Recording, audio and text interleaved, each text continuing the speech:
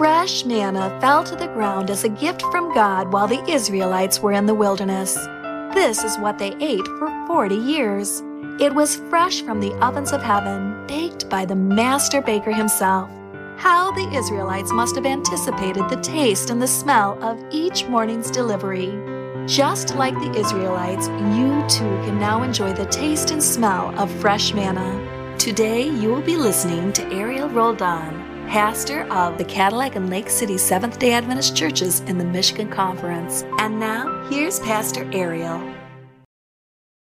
We want to be continuing with our marriage series this morning, and this morning's message is a very special one, especially in the Bible. And I pray that it will be a tremendous source of encouragement and instruction for all of us. So I invite you to bow your heads with me and pray.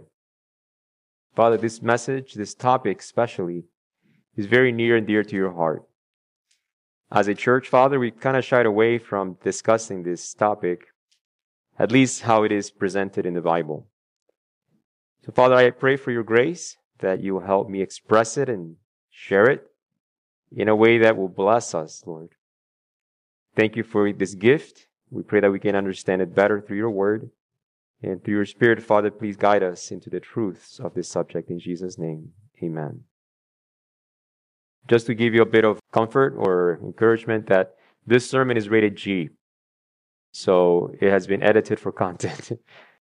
I'm very much aware of the audience demographics, and so don't feel that there's going to be anything inappropriate or vulgar or any of that nature.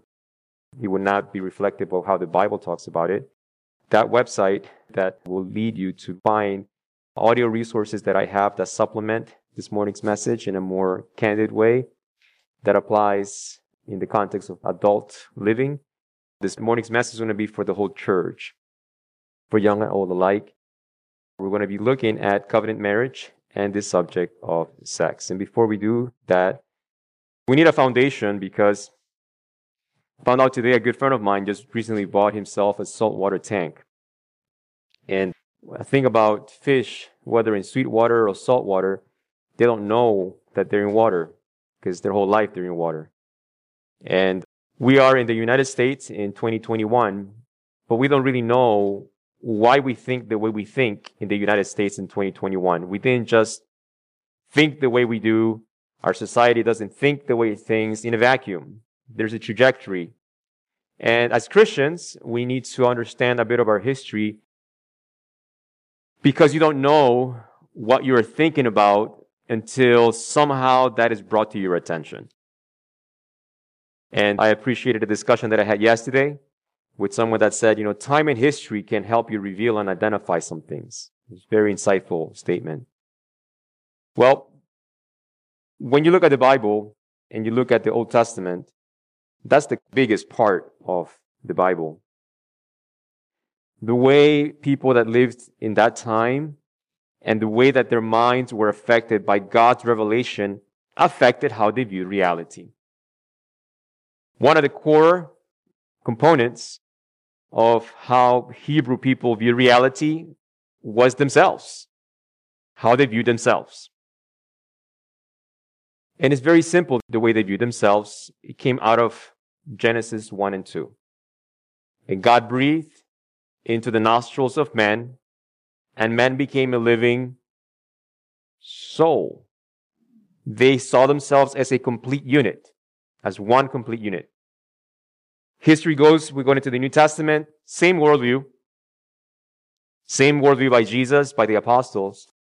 Some centuries go by, and something happens to the Christian church.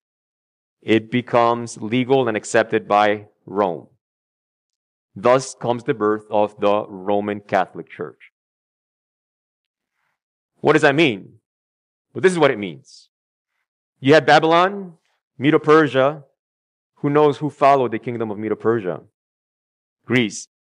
Greece did not just expand the furthest out through Alexander the Great.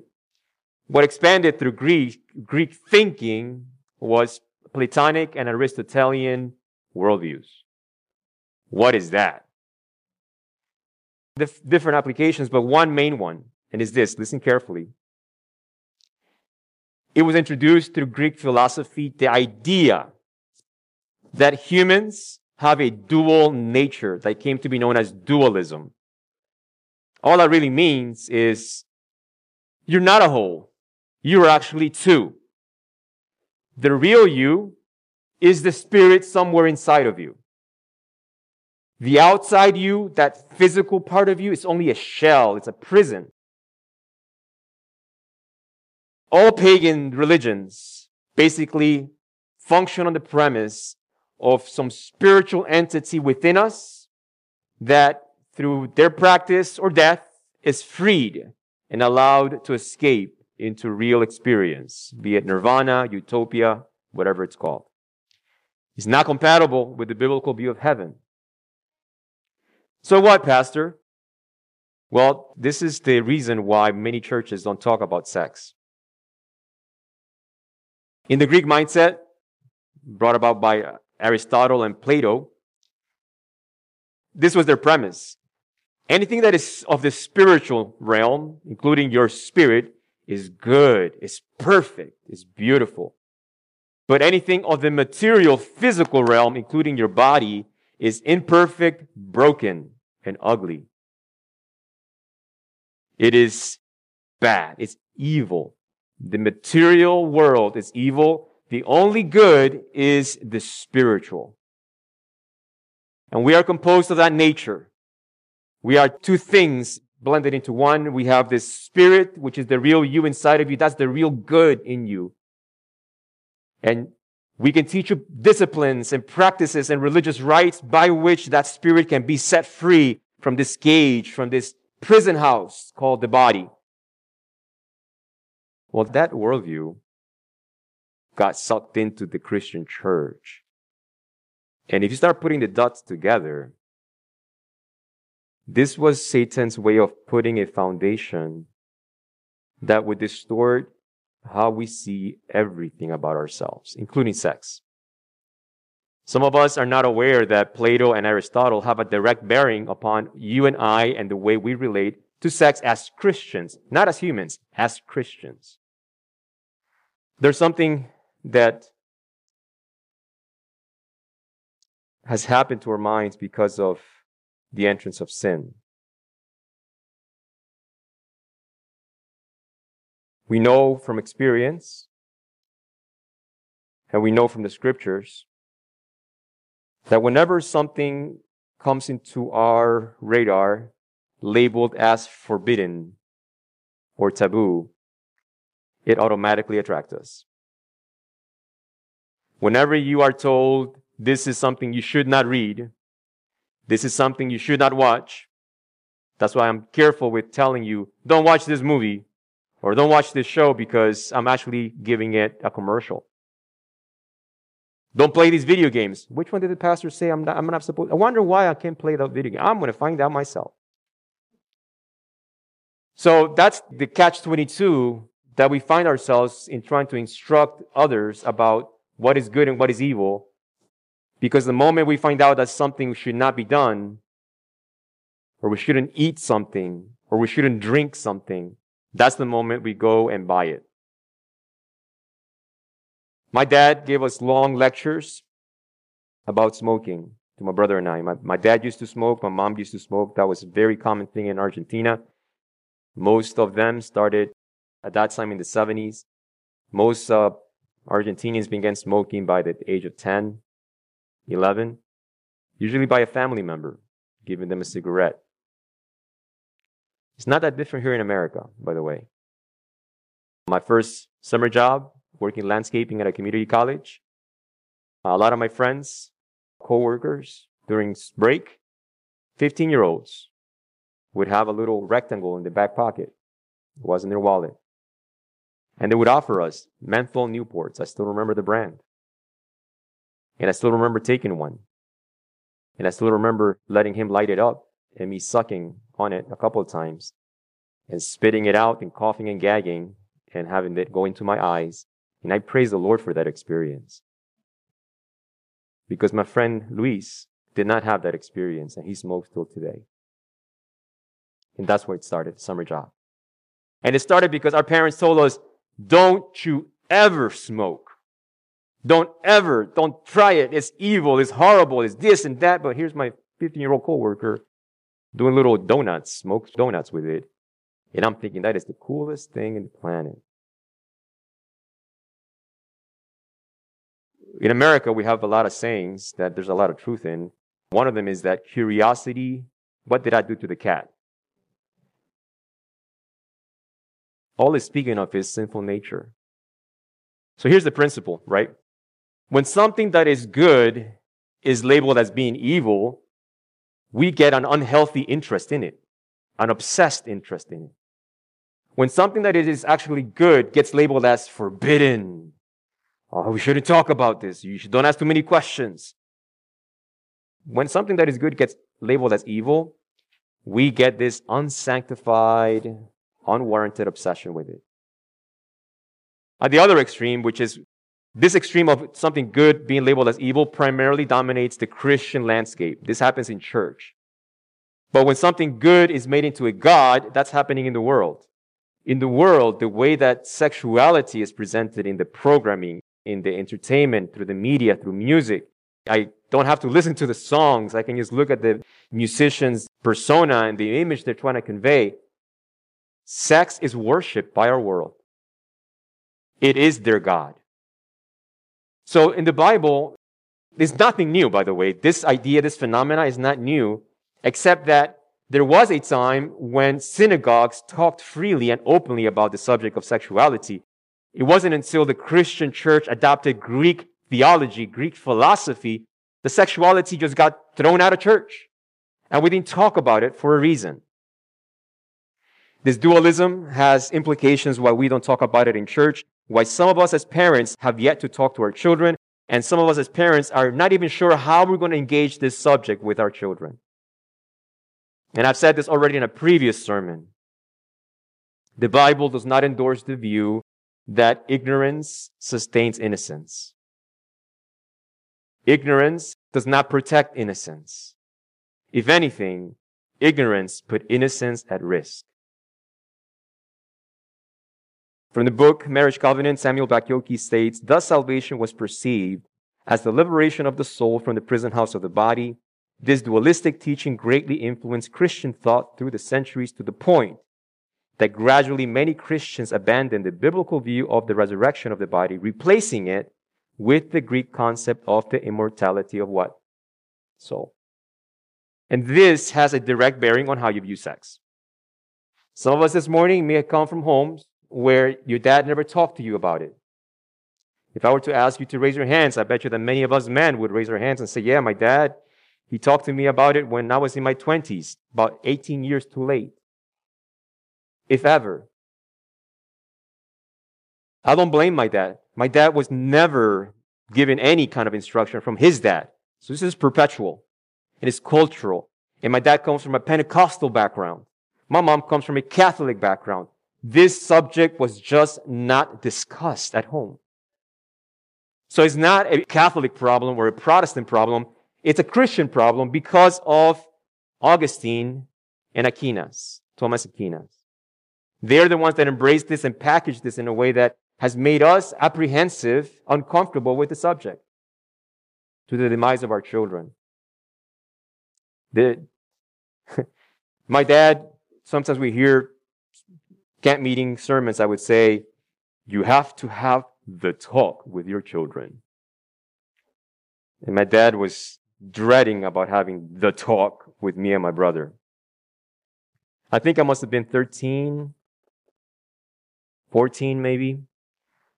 We had just finished dinner and we were watching Bonanza. I don't know if you know what that show is. It's a show about cowboys. My dad loved cowboys. Watching Bonanza, and in every Bonanza show, of course, there was a fist fight because we want to see a fist fight. And in this particular fist fight, one of the guys kicked the other guy between the legs and the other guy dropped. End of the fight. So I turned to my dad and I said, Dad, why does it hurt so much when we get kicked there in soccer and stuff? My dad was like, this is the moment. I'm landing the eagle right now. This is when the talk's going to happen. And my brother and I didn't see it coming. Next thing you know, my dad's talking about genitalia, sperm, ovarian, tubes. I'm like, I just asked why it hurts there, Dad. Don't talk. Can we go back to watching Bonanza, please? La, la, la, la, la. My dad did a fine job, except that was the only time. So let me tell you this morning, God does not want you to have the talk. He wants you to talk. When you rise up, when you go about, and when you lay down. When your children ask you questions, talk. When they're not asking you questions, talk. Talk about these things because it is natural and it is beautiful and God created it.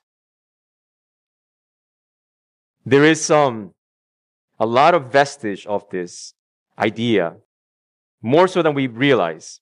This notion that the spiritual realm is good and the physical is bad flies right in the face of the very first chapter of the Hebrew Scriptures, the Torah. Genesis 1:31. Then God saw everything that He had made, and indeed it was what? What had God just made? Angels, spiritual beings, spiritual worlds. What did God just finish making? Trees, pears, pizza. No, that wasn't there yet. He made humans. He made animals. Everything being physical, including us. And when God looks at the physical world that He has just created, He calls it very good. By the 3rd century Christianity, they were no longer looking at the Old Testament. They were trying to eschew and distance themselves from anything and everything that was associated with Judaism, including Torah, unfortunately. And in doing so, it became that much more attractive to embrace the Platonic and Aristotelian view that only the spiritual is good and the physical is bad. Psalms 139 verse 14 says, I praise you because I am fearfully and wonderfully made. Your works are wonderful. I know that full well. You and I have this unique attribute that when God created us, He didn't just create us as a whole. He didn't just create us physical. He made us in His image. And that manifestation of His image is not through some ethereal, abstract little thing floating inside of me. It is my physicality. It is my brain. There are my senses, my muscles, my skeletal system. All of that reveals God's image. All of it reveals God's glory. Augustine is the most responsible for Christianity's negative view of sex and all that is related to this act. He concluded that since the sexual act, listen to this carefully, he concluded that since the sexual act was the means for procreation, it was also the means by which original sin was transmitted from parents to their children. Thus, in his mind, sex in and of itself was a sinful act, even if practiced within the marriage context. You do a little bit of history and you'll find in some museums in Europe beds from some centuries ago, and these are the married beds, and here's the husband's side and here's the woman's side, and in between them there's this plank, this wooden plank between them. There's pajamas that were for the nuptial night, that were openings only for the genitalia because God forbid you have any pleasure through this sinful act of procreation. Those were Christians. Those were Christians. And if you don't think that, that's centuries ago, Pastor, we're far past that. The sexual revolution, that's the 60s and 70s. We're in America, Pastor. Certainly we have none of that affecting us. Yes, we do. I had a Hebrew professor named Jacques Ducan who challenged me one time, realizing that I also had been affected. This worldview was inside of me. And it's something as simple as praying for food. I didn't realize that for almost 35 plus years, when I would pray, I didn't feel like if I was eating a peanut butter and jelly sandwich, I need to pray for this. God, please bless the food that I'm about to partake, that it may nourish me. That is an Aristotelian Platonic prayer. Hebrew people, Jewish people never prayed like that about their food. This is how Hebrew people pray. Father, I bless you for the food you provided for me. Hebrew people don't ask God to bless the food. Hebrew people bless God for the food. Hebrew people recognize the food is the blessing already.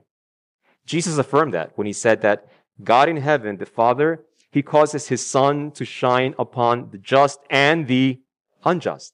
They are atheists that never pray over the lasagna. Do they get indigestion over that? Or do they get nourishment and life and sustaining power, life-sustaining power? God keeps everybody alive. So we don't have to ask him to bless my peanut butter and jelly so that I will get the nourishment that it has. God's already put it in there by his grace, by his love. And so the food, I don't need God to add a blessing to it. It's the blessing God has given me today for it. So I express gratitude by blessing him. There's much more that is in our mindset that comes directly from Augustine and Thomas, who borrowed heavily from Aristotle and Plato. So this morning, for ourselves as married couples, for ourselves as parents, for ourselves as single individuals, as teenagers, as young adults, we're going to go to the Bible for Sex 101. And here it is. We're looking at it right there. This is the basic foundation upon which we can build upon sex education for ourselves, sexual education for our children, for our grandkids. Genesis 1:27 and 28 says, "So God created man in his own image. In the image of God, he created them, male and female. He created them." Following says, "Then God blessed them, and God said to them, be fruitful and multiply, fill the earth." I've only separated them for visual distinction, but the verse runs straight. But in these statements, in these two verses, God is helping you as a Christian. God is helping you as a parent. God is helping you as a single young adult, as a teenager, to understand something foundational about sex. And here it is. Before God describes sex as a verb down here, be fruitful and multiply, those are actions. Before God speaks about sex as an action, he speaks of it as a noun. He speaks of it as identity. God made them male and female. That is Sex Education 101. You want to understand about sex, you need to understand what it means to be a man. You need to understand what it means to be a woman. Which I was speaking with one of our elders recently, that the way our government and our world is going, this is being attacked right now at the foundation, where it is being blurred as to what you are as a male or a female. Now there are other options out there that you can pick. You can identify, you can choose for yourself what you are and what you are not. And it's negating some foundational aspects to our own detriment. We will see in just a bit how detrimental it is for me to bypass understanding sexuality as a noun and skipping right into the act of the verb.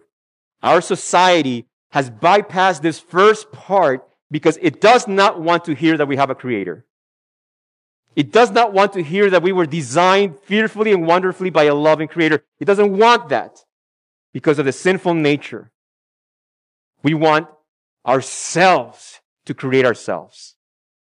That's what is in the scriptures. You have the strong injunctions. We are his creatures. We have not created ourselves. God created you with a function and a purpose, male and female. There is, of course, plenty of identical patterns between male and female. Women have 2 eyeballs. Men have 2 eyeballs. We have 10 fingers. They have 10 fingers. But if you and I were in a desert and we saw a skeleton, just this skeleton, we will be able to tell if that skeleton belonged to a man or a woman. The angle of the pelvis, the opening in the pelvic area, that would tell you whether this was a man or a woman. The elbows, the joints, there's this unique attributes to the female joint in the elbows that allow for easier carrying of the baby. All of them speaking about the possibility and the potential of this person having a baby. And physically, even down to your skeleton, you were designed for that purpose. Whether you have children or not, you have those tools that are ready, those resources. Men and women have endocrine systems, but our hormones are different. We have different. You wouldn't be able to tell if this was the brain of a woman or a man if you just looked at the brain. But the way a woman's brain works is very different. These are scientific facts. I'm not talking to you about, in Psalms 22 verse 5 says that the woman's brain is different than the man's brain. I'm telling you medical research information. Neurologically speaking, yes, men and women have brains, but our brains function differently, complementarily, supplementary. We have an easier time as men being able to compartmentalize and focus one thing at a time. Women to everything. That's why home improvements take so long, right? One project is connected to another project, that's connected to another project, that's connected to another project. And that's how Home Depot became multi-million-dollar industry, thanks to a woman's brain, right? Leave it at that.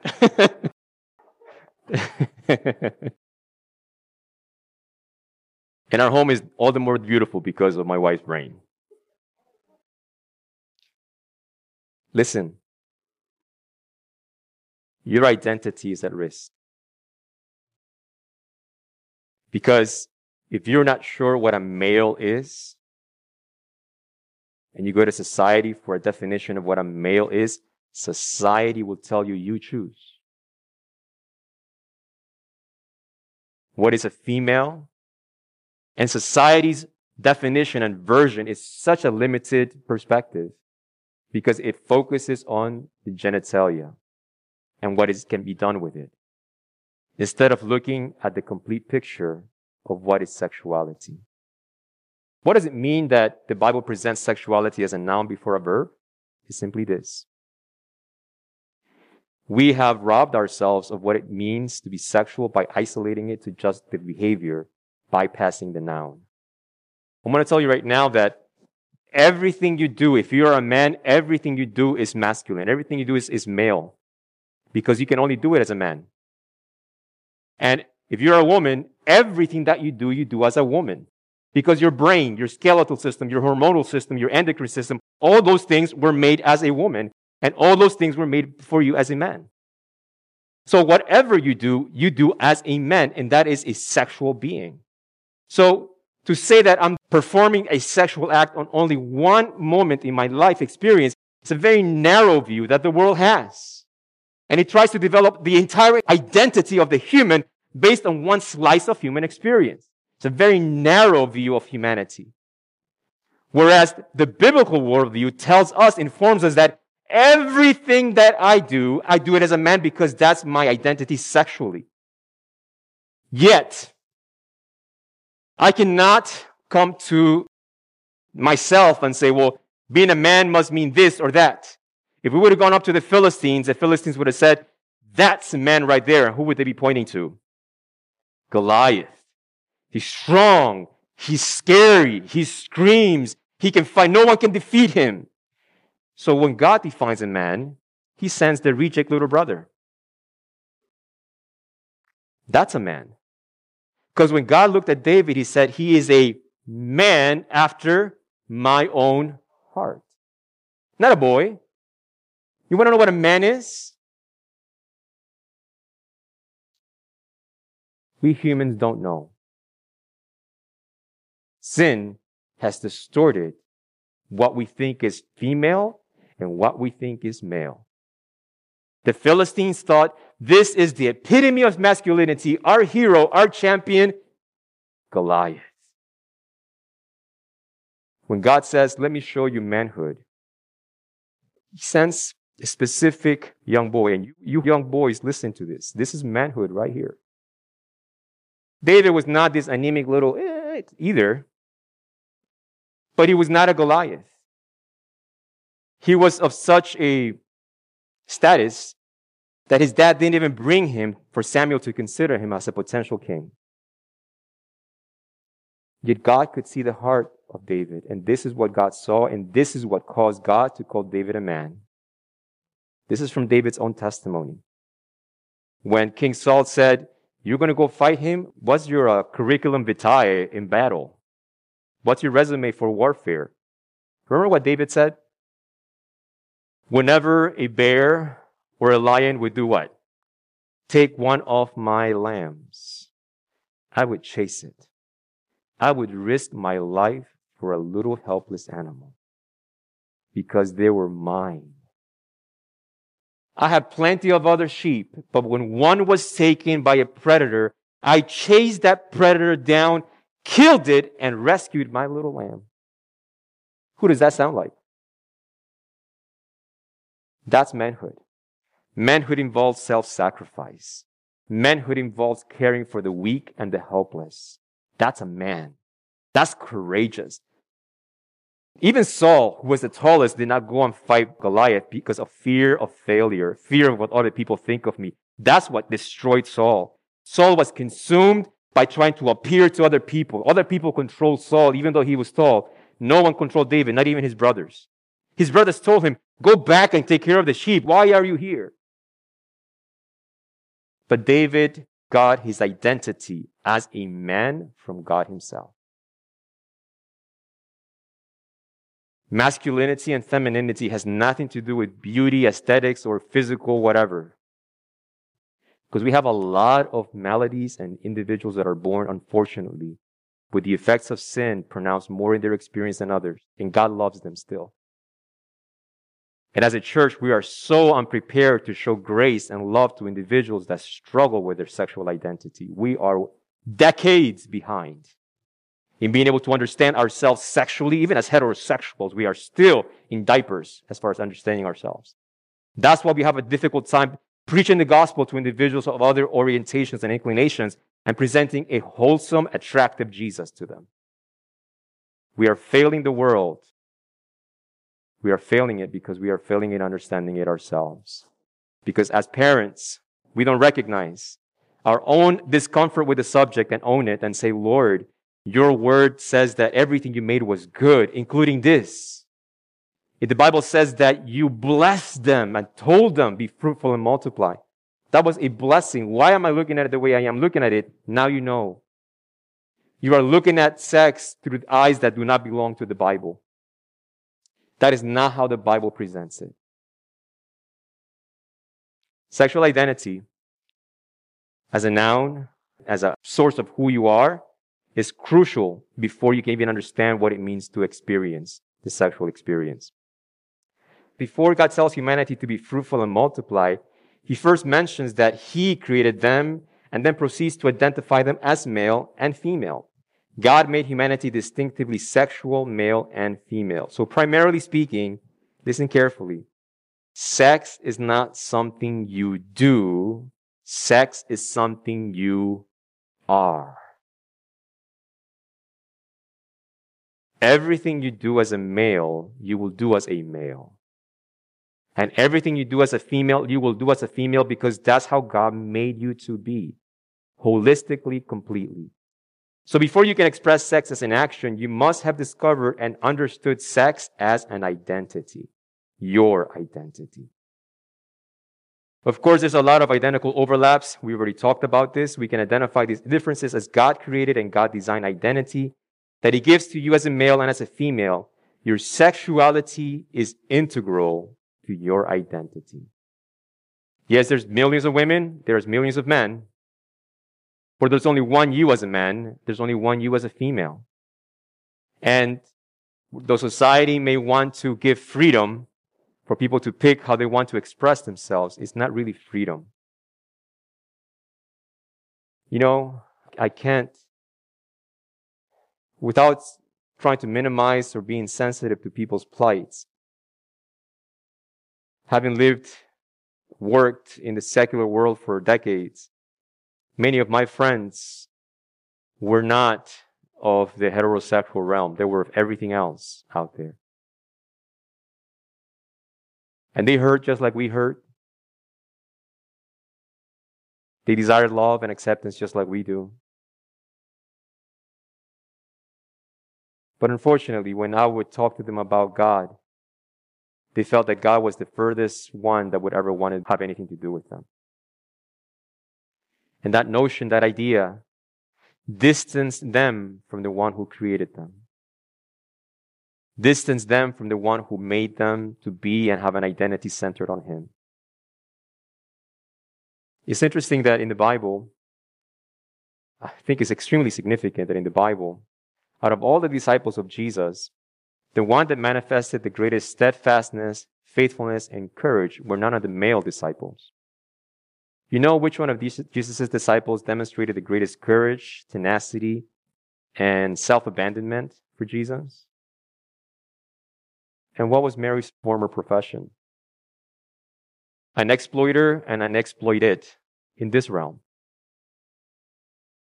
What that shows us is that God sees the hurt that the misunderstanding and the misapplications and the misunderstandings in this subject has brought to humanity. He empathizes, sympathizes, and has compassion. And for us as a church, this should let us know that the people that we think will be furthest away and should be shunned and distance ourselves the furthest can be the most faithful followers of Jesus if they were to know Jesus for who he really is. And as a church, we need to have our hearts opened and comfortable in reaching and meeting these individuals where they're at, and by the power of the Holy Spirit, lead them lovingly, gently to believe that God loves them. That God loves them. Did God love you while you were wallowing with the pigs in the pigs' mires? We have to be willing to let the Bible guide our evangelistic approach to people when it comes to this subject, because this subject alone is causing the hearts of many individuals to close themselves to ever wanting to hear the gospel of Jesus Christ in their lives. And in doing so, they're depriving themselves of the one place where their identity can be discovered. Genesis 4:1, when the Bible describes sex, the act itself, it doesn't describe it the way we do it. The Bible uses the word knowing. And Adam knew his wife, and she conceived. This is, by the way, the fruit of about 15 years of studying and presenting this in various church venues.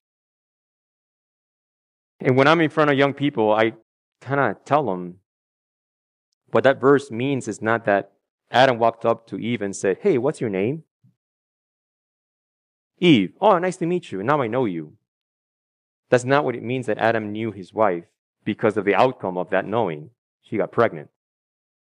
You don't get pregnant by knowing someone's name or phone number, right? Hope you know that much. Praise the Lord for that. But knowing is a very special word. Listen carefully. I can only be known by the people I choose to be known by, because I control who I reveal myself to. Does that make any sense? The only people that will know me are the people that I reveal myself to. I mean, you can know my name, you may know my place of birth, but do you really know me? And if there's one person in this building that really knows me, she's not here right now, but you know who I'm going to talk about, right? Even more so than my parents at this point. And the reason is that for the past 13 years, I have been revealing myself to her more than to my parents. And I've changed. I'm not the same person, thank you, Lord, that I was 13 years ago. And I hope to not be in the future either. I hope that I continue to experience transformation in my life. There's a conundrum, there's a catch-22 though in this equation of I can only be known when I reveal myself to that person, and vice versa. The only way that I can know someone else is if that person chooses to do what with me? Reveal themselves to me. It sounds simple, but it's not. It's not. This knowing takes place because I reveal myself, I express myself, I open myself to be known. But how can I express myself when I don't know myself? How can I express to be known when I am not even certain about myself? When I have questions about my identity, who am I? Who am I? The world is dying to answer that question for our children and our grandkids and ourselves even. And the answer the world gives us is based upon this very narrow experience that we have in the spectrum of our lives and saying, this is your entire identity right here. But I think experientially, most humans end up coming to the conclusion that that is not enough to identify me. Because I'm not doing that all the time. That is not the all in all of my experience. There's more to me than just my genitalia. There's more to me than just that aspect of my life. But what is it? Who am I? How can I know? Some of our young people are entering that crucial stage of self-discovery.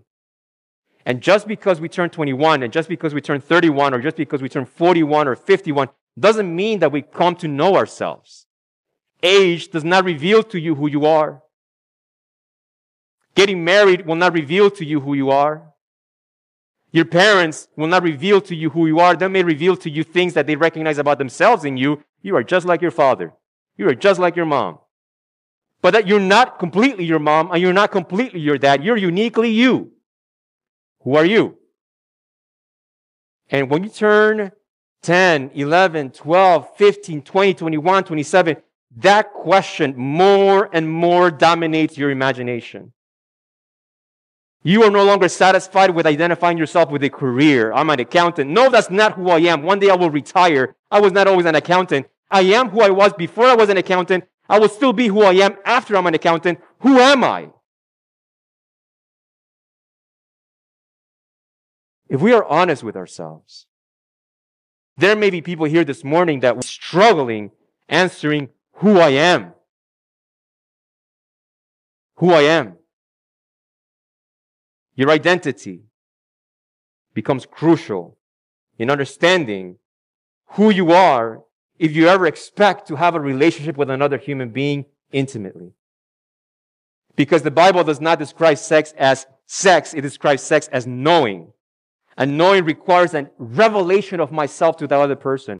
How can I ever reveal anything when I don't really know myself? Are you following so far, church? This is why this idea of whatever you choose to be whatever it is, leaves people with really no real realm of, how do I know I am who I say I am? Am I sufficiently to know who I am myself? Really the logical conclusion is just invent yourself. But I know that humans will never be satisfied with a self-induced definition of who they are. We'll just leave them hollow. You will leave them with more questions than answers. We're going to close this morning, and I want to ask you to open your Bibles to the Gospel of John, chapter 4. Fourth Gospel, chapter 4. Don't get scared. We're just going to read straight through. Verses 7 through 30. Everything we talked about regarding sexuality, identity, and knowing ourselves. If I am to be known by someone else, I better know myself first. And how can I know myself first? Where can I get this information? Accurately, truthfully, honestly, clearly. John chapter 4, beginning in verse 7. Are you guys there? John 4:7 says, there came a woman of Samaria to draw water. Jesus said to her, give me a drink. For his disciples had gone away into the city to buy food. Therefore the Samaritan woman said to him, how is it that you, being a Jew, ask of me for a drink, since I'm a Samaritan woman? For Jews have no dealings with Samaritans. Verse 10. Jesus answered and said to her, if you knew the gift of God and who it is who says to you, give me a drink, you would have asked him, and he would have given you living water. She said to him, sir, you have nothing to draw with, and the well is deep. Where then do you get that living water? You are not greater than our father Jacob, are you, who gave us the well and drank it from it himself and his sons and his cattle? 13. Jesus answered and said to her, everyone who drinks of this water will thirst again. But whoever drinks of the water that I will give him shall never thirst. But the water that I will give him will become in him a well of water springing up to eternal life. The woman said to him, sir, give me of this water so I will not be thirsty nor come here to draw again. He said to her, go, call your husband and come here. The woman answered and said, I have no husband. Jesus said to her, you have correctly said, I have no husband. For you have had 5 husbands, and the one whom you now have is not your husband. This you have said truly. The woman said to him, sir, I perceive that you are a prophet. Our fathers worshipped in this mountain, and you people say that in Jerusalem is a place where we ought to worship. Jesus said to her, woman, believe me, an hour is coming when neither in this mountain nor in Jerusalem will you worship the Father. 22. You worship what you do not know. We worship what we know, for salvation is from the Jews. But an hour is coming and now is when the true worshipers will worship the Father in spirit and truth. For such people the Father seeks to be his worshipers. 24. God is spirit, and those who worship him must worship in spirit and truth. 25. The woman said to him, I know that Messiah is coming, he who is called the Christ. When that one comes, he will declare all things to us. Jesus said to her, I who speak to you am he. At this point, his disciples came and they were amazed that he had been speaking with a woman, yet no one said, what do you seek? Or why do you speak with her? 28. So the woman left her water pot and went into the city and said to the men, come see a man who told me all the things that I have done. This is not the Christ, is it? They went out of the city and were coming to him. What we have just read is the experiential summary of all that we have talked about this morning about sex. We're going to go through this conversation, extracting this process. This woman begins addressing Jesus simply as, you are a Jew. You're a Jew. I can tell by your clothes, you're a Jew. Jesus begins to describe himself as being more than just an average Jew. If you knew the gift of God and who it is that says to you, give me a drink, oh, I'm not really sure who you are now. You must be more than a Jew. So in verse 12, she begins to ask, are you greater than Jacob? Are you greater than sex? Are you greater than this? Are you greater than that? And Jesus says, of course I am. But she hasn't yet arrived to understand who she is speaking to. Verse 15, sir, give me this water. Jesus goes from being Jew to now being sir. So Jesus says to her, go call your husband. She says, I have no husband. Jesus says, you have had 5 husbands, and the one whom you now have is not your husband. Now Jesus is graduating from sir. Now he's now a prophet. I perceive that you are a prophet. You're not just a Jew. You're not just a sir. Now you are a prophet. Jesus says the true worshipers will worship the Father in spirit and truth. Now she says, I know that Messiah is coming. When he comes, he will tell us all things. Jesus says, I, the one speaking to you, I am he. 29, the woman says to the people in the city, come and see who told us, who told me. Look at the transition from 25 to 29. Messiah is going to tell us all things. But when Jesus finally reveals himself as the Messiah, she says, come see a man who has told me all things. So I have a question for you. What are the all things that Jesus has told this woman as the Messiah? What has Jesus revealed to this woman?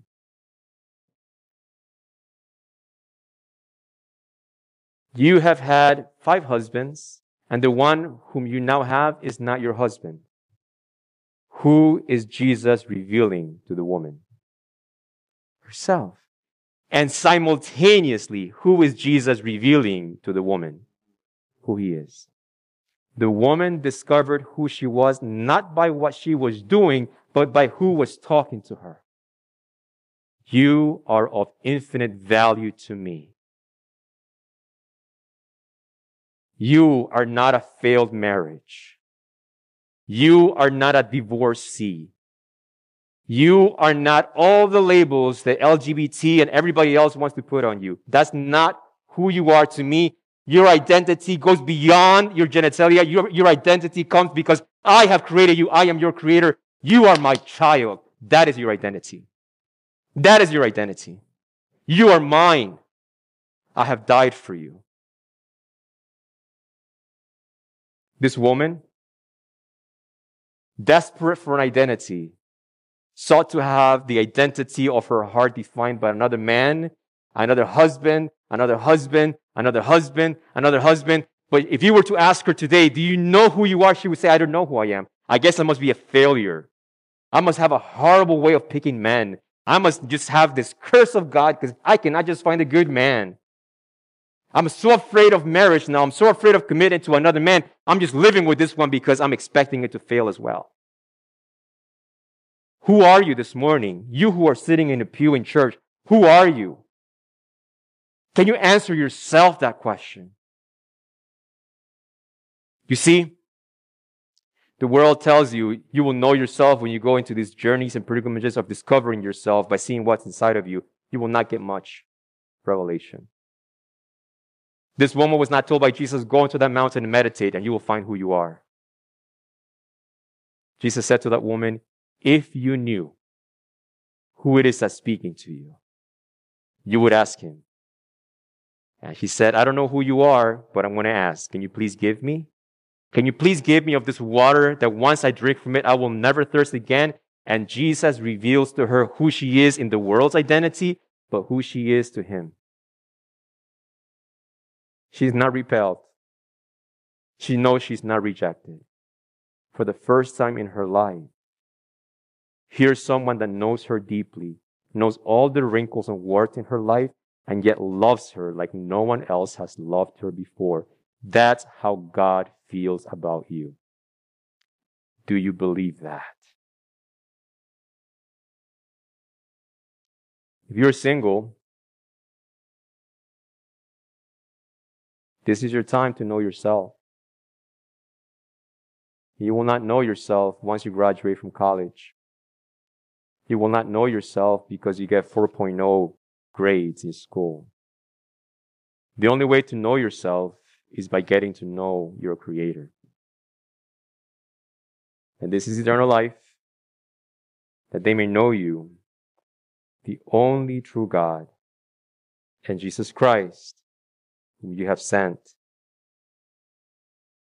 To resist and to reject the knowledge of Jesus Christ is to resist and to reject the knowledge of who you really are. And if you do not know who you really are, you are destining yourself for ongoing, repetitive, failed relationships. Not because God's angry at you, but because you will never be able to be known because you don't know yourself. But when you discover who God is, simultaneously you discover who you are. And your identity will be anchored as a man, as a female in God, in your Creator. This is sexuality according to the Scriptures. It's the tip of the iceberg. There's more that could be said. But as an appeal, I don't know what causes you to open this book or what causes you to not open this book. But as a pastor and as a friend, I'm appealing to you this morning. Open this book to discover who Jesus is. Just that. Open this book and pray, Father, show me who is your Son Jesus. Because the pastor has just read that verse, that eternal life hinges in knowing you, and I can know you through Jesus Christ, whom you have sent. I want to know Jesus. I want to see Jesus. That will be the reason for me pursuing. Father, we have covered quite a bit of territory this morning. I'm not sure how it all has been received. Father, I pray your forgiveness if through my imperfections of communications, things have not been understood clearly. But Father, I do pray that the one takeaway that we all walk away from this is, I don't need to be married to experience sexuality. We experience it, Father, when just being males and females. But that is not enough, Father, to discover our identity. Our identity, Father, is anchored in discovering who you are. And the longer I prolong that experience, Father, the more at risk I put myself of having failed relationship after failed relationship. Father, I'm thankful for that story of that woman because I could fully understand her and the multiple failed relationships. But Father, after that day, I know that she no longer failed at relationships. She had found herself because she has found your Son, Jesus. Father, I pray for those in this building that have yet to find you. Whether they are our spouse, our parents, or our children. I pray that you would save us, save our children, save our parents, save our family members that are indifferent and not wanting to know you. They think they know who you are, Father. I pray that through your Spirit we can have opportunities to show them who you truly are through Jesus Christ. And Father, us who consider ourselves to be saved, if we're honest with ourselves, Father, we know very little about you through Jesus. And because of that, Lord, we know very little about ourselves. Change that, Lord. Search us deeply. Reveal to us your Son, Jesus, that we may more fully know ourselves. And in that discovery, Lord, love you more fully as you deserve. We pray for this in Jesus' name. Amen, Father. Amen.